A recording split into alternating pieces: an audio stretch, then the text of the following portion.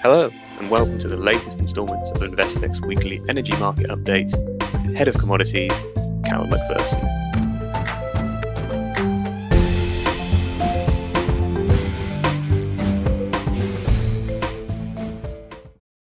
Hello there. Today is the 20th of September 2021. I am here with Callum for today's energy market update, so let's kick on. Brent rallied up to $76 per barrel last week. Callum, what was behind this move? Well, there have been a few supply-side pressures which have been building and helping support Brent. One is, of course, the US hurricane, which has been more disruptive than what was anticipated. Then we've had reduced production in Kazakhstan and Nigeria. Already a tight market in any case, and on top of that, we've had these very high gas prices. On the subject of the hurricane, the IEA highlighted in its report last week that the fall in US output would probably offset the OPEC Plus increase.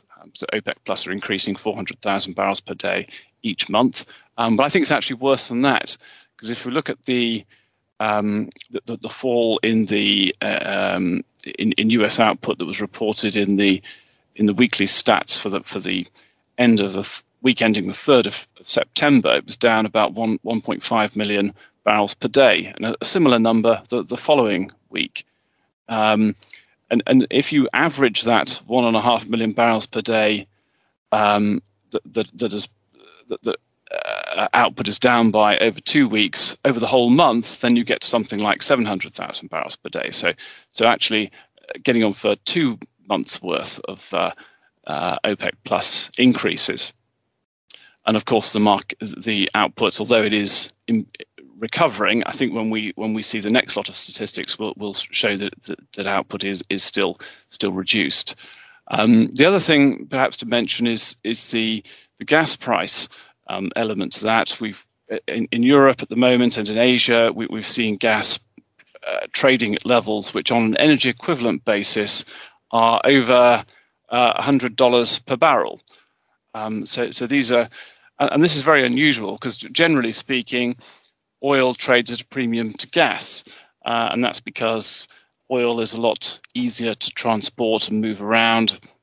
So we use it in applications where it's hard to use gas, such as transportation, cars, and so on.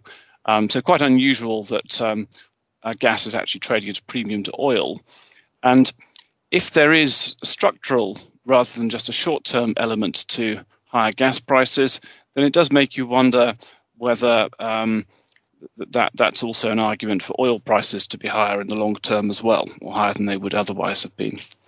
On top of that, there's also a technical element to the move higher. Brent has really, well, until the move higher last week, had been broadly moving sideways, but there was a downward trend line resistance, which if Brent keeps moving sideways, it must inevitably at some point go through that trend line, and that also happened last week. So all of these things have come together. Okay, and the market is lower this morning, but where might it go from here?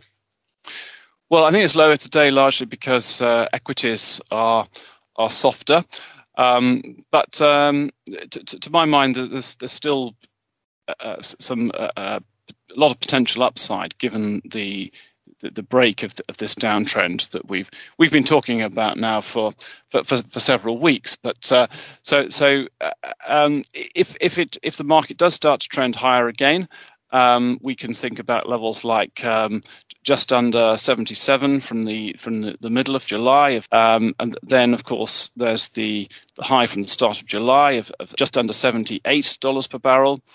But there's actually a much more significant technical level now, which comes in at $78 per barrel, and that is the long-term downtrend from the all-time high in Brent going back to 2008, when we saw Brent over $140 per barrel. So I think if that breaks, then there are all kinds of possibilities, at least from a technical point of view. You'd look at 80, the figure, of course, and then we've got the high from 2018 of $87 per barrel. So there's potentially quite a lot of upside if the market really starts to get behind this rally, given the technical break that we had last week. And you mentioned the IEA report. What did it have to say about the long-term picture? Well, really more of the same. The IEA estimates that for 2022, for next year, OPEC needs to produce 27.2 million barrels per day to balance the market, and that's not much higher than the current production estimate for last month, which is 26.9 million barrels per day. So it's fairly clear that OPEC can't increase output very much more without leading to the market being oversupplied. And as it does plan to continue increasing more, there's a danger that the market could be oversupplied next year.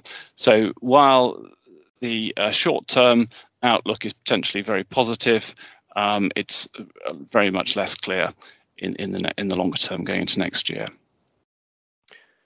Okay, and finally, of course, we couldn't not mention it. High gas and electricity prices in Europe are all over the news at the moment. Is there any sign that prices might have peaked? Well, we saw some extraordinary moves last week, particularly in the middle of the week. If you look at UK gas prices and electricity prices, when there was the news that the interconnector to France had gone offline, and we then saw some of the winter months trading over 200 pence per therm for in the gas market. So absolutely extraordinary. But there has actually been some good, better supply side news, and this has potentially been some of the reasons that have helped the gas market come down towards the end of the week. So in the US, although we've talked about how long the disruption has gone on, but things are at least starting to get better.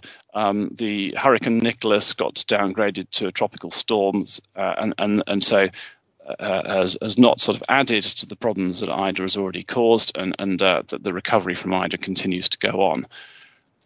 Also, flows of gas from Russia into Germany have returned to normal levels. So that's very positive news, because that was one of the big drivers of the problems, particularly that started in August. You'd also think, given how high this issue of high gas prices is now on the political agenda, that surely politicians in Europe will be able to find some way of making the Nord Stream 2 problems be resolved and hence be able to bring that extra capacity online.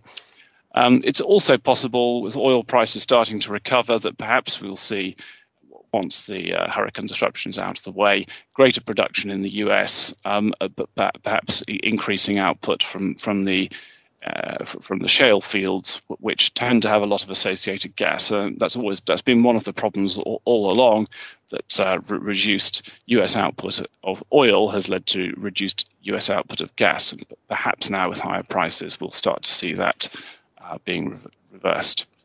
So there are some potential signs of hope, I think, for that will help the gas market from its current situation. Lovely. We'll keep an eye out for it. Thanks, Callum. Thank you. Thank you for tuning into the latest instalment of Investec's Energy Market Update with Callum McPherson.